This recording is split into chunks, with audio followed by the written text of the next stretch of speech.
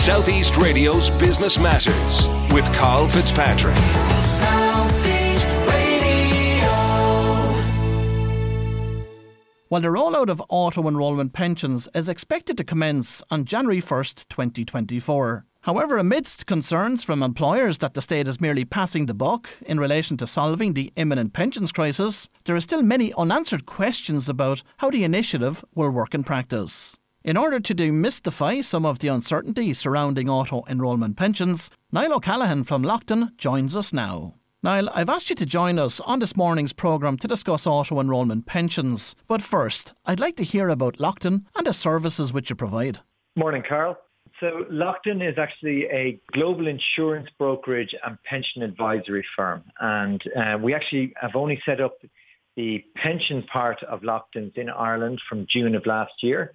And we've got very exciting growth plans for what we want to do in Ireland. And we think there's a real opportunity in the Irish market for a company that's focused on advising both corporates and the employees around the issues like pensions, life insurance, health insurance, and making sure that people understand the nature of these benefits and how they can make the most of them. And of course, there has been much talk about auto-enrolment pensions over the past few years, and in a recent press release, Minister Heather Humphreys confirmed that it was proposed now that auto-enrolment pensions would be introduced from 2024. Is that realistic? Well, it's certainly going to be challenging for the government to hit those timelines. Now, we were delighted to hear the commitment around that timeline, but there is a lot of work to be done between now and then to make sure that it's possible. And one of the key components of that, Carl, will be making sure that this kind of central processing unit, which is the facility that the government are setting up to make sure that employers can easily make the contributions on behalf of their employees and that they get allocated to the appropriate investment manager. All of that's going to be carried out by a central processing unit that's going to be run within the, in the public sector. And I think it's key that that gets set up in the right way and that it's able to function well from the start. And we've seen in the UK that, is probably the closest equivalent in the UK is something called Nest. And the timelines to set Nest up were more like 3 years. So it's going to be challenging to have it all ready for 1 January 24, undoubtedly. Why is the government stepping into the pension space and introducing this auto-enrolment pension requirement?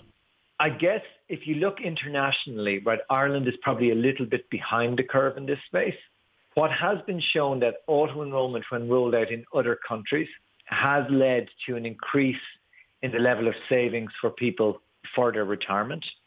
And ultimately giving that people are living longer, substantially longer, and that the ability to continue to support the state pension as it is today will becoming increasingly challenging for, governments of the future, not just in Ireland, but around the world.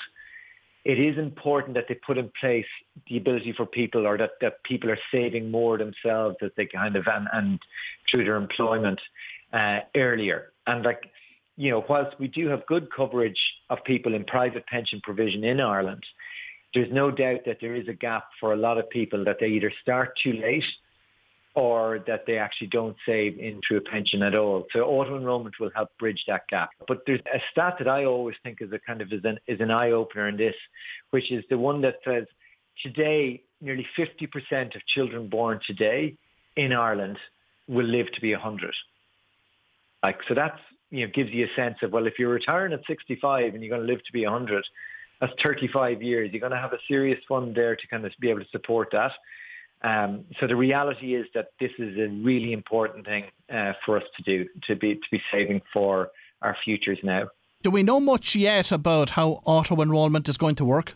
Well, we have a reasonable amount of detail, but there are some areas that you'd say there might be some gaps. But the reality is that we know that it's going to be, at the moment, the plan is that it's for workers aged between 23 and 60 who earn more than 20,000 per year, that they will be automatically enrolled into these new schemes unless they decide to opt out or unless they're an existing member of a pension scheme. So that's a kind of a key one. We also know a little bit around the contribution levels. So in years 1 to 3, the way it will work is that if you as an employee contribute 1.5%, then your employer will also contribute 1.5%, and the state will contribute 0.5%. And that goes up over time, that if you contribute 6% over time, your employer will match that with 6%, the state will contribute 2%. So that's the plan, that they'll kind of phase it in and increase the contributions as you go. And Niall, I know that an awful lot of employers feel that auto-enrolment is a way for the state to transfer the pension burden onto employers. What are your thoughts on that? It undoubtedly will put a cost strain on some employers. So it's important for employers to start planning for this now. My view on that is that the reality is, if people are going to live longer in retirement, then it needs to be funded from somewhere. And, really that's probably a tripartite commitment between the individual, the employer and the state, as it is today with kind of group pension arrangements and, in terms of the tax support that they're given through the state, in terms of the contributions that employers make, and in terms of the commitment for employees to contribute. So I don't see that changing with auto-enrolment, other than that it's going to spread the net wider. And I think in reality, the responsibility does fall across all three of those parties to make sure that people have enough in retirement to be able to live to a quality of life that's appropriate for people in a country like Ireland. I know that Lockton is calling for the entry levels of auto-enrolment to be lowered from 23 to 18. Why is this the case? Well, the great thing about saving for retirement is that it's never too late to start, because anything that you do save for retirement will ultimately help you in your retirement. But the other reality is that the later you leave it, the bigger the kind of hill is to climb. And the earlier you start contributing, the more impact it will have. And we feel that, why 23 and not 18? If you've got people who are in the labour force earning €20,000, working full time, why would they not be saving from that date? And I guess we want to embed that mindset of saving as a habit. And we feel that the sooner that people can get into that habit, the more inbuilt that habit becomes. What the international experience has shown is that once people get into it, they actually don't really notice much of a difference in terms of, it's coming out of their pay, they're not seeing it, and they get into that habit quickly and actually then become really delighted as their pot grows and grows over time. And individuals with an income under €20,000 per annum will be excluded from the automatic opt-in. So what impact could this particular exclusion have? I can understand that from the administration side, but there will be some people who, as a result of this, will not qualify, and as a result, will not benefit from the employer contribution or the state contribution. But on the flip side, they also won't have to or won't be contributing out of their own. So, I think it's probably, it's one of those ones that it's hard to call what's the right level, and they have to call that somewhere. And in terms of the relevant employer and employee contributions, what are these going to be? They're going to phase it in, right? So in years 1 to 3, the employee will pay 1.5%, which will be matched by the employer, and then the state will contribute 0.5%. Years 4 to 6, the employee will be 3%, the employer 3%, the state 1%. Years 7 to 9, 4.5% from the employee and the employer, and 1.5% from the state. And after the 10th year, 6% from the employee and employer, and 2% from the state. The state is getting off quite lightly here, aren't they?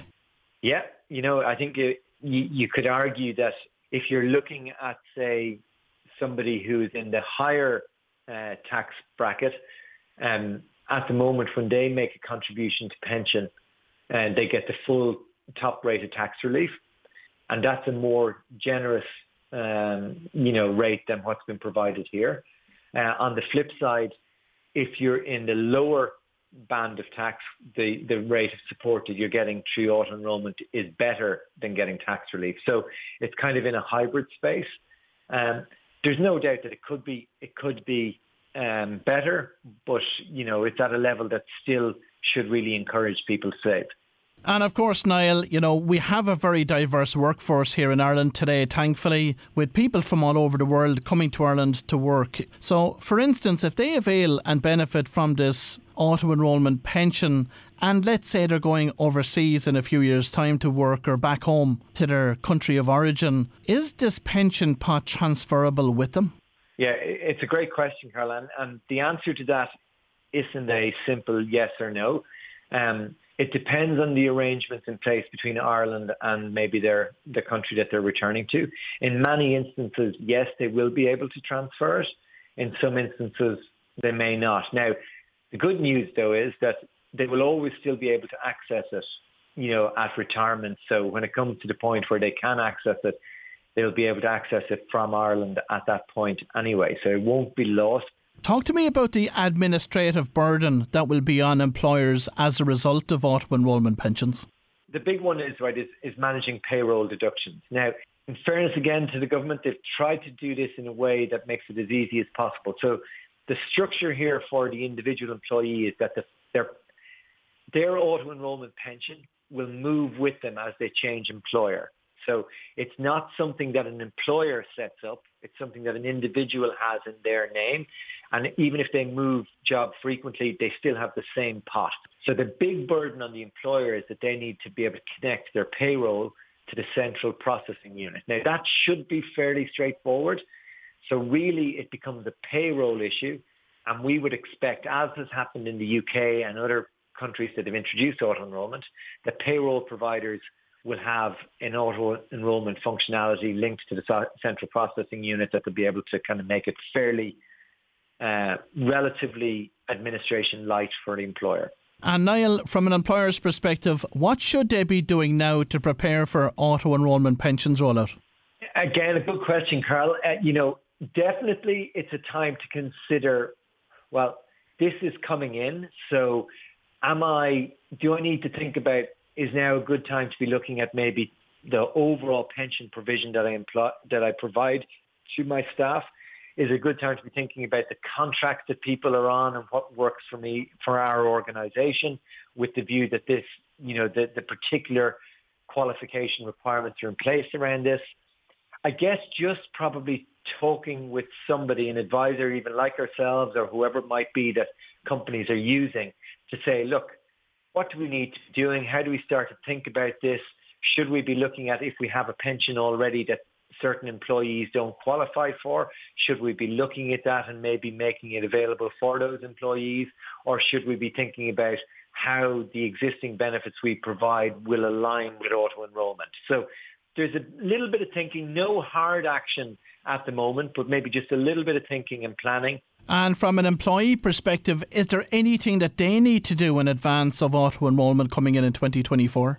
The one thing I would say to your listeners is that, should always be thinking about, can I start saving for retirement even now, even in advance of auto-enrolment? Is there a little bit that I can be doing myself to kind of get myself a little bit more ready for this? Be that setting up a PRSA, be that joining a company pension scheme that you're in already, but that maybe you've decided not to join. They're kind of things that you should definitely be thinking about and maybe taking advice on as appropriate. And finally, Niall, what percentage of employees do you think may opt out of auto-enrolment pensions in 2024? International experience has shown us that it's actually quite a low number, probably less than 10%. If anything, I wouldn't be surprised if our opt-out levels are even lower than in the UK. Well, if you've just tuned in, that was Niall O'Callaghan from Lockton, and it's important that business owners now start planning for the rollout of auto-enrolment pensions. Southeast Radio's Business Matters with Carl Fitzpatrick.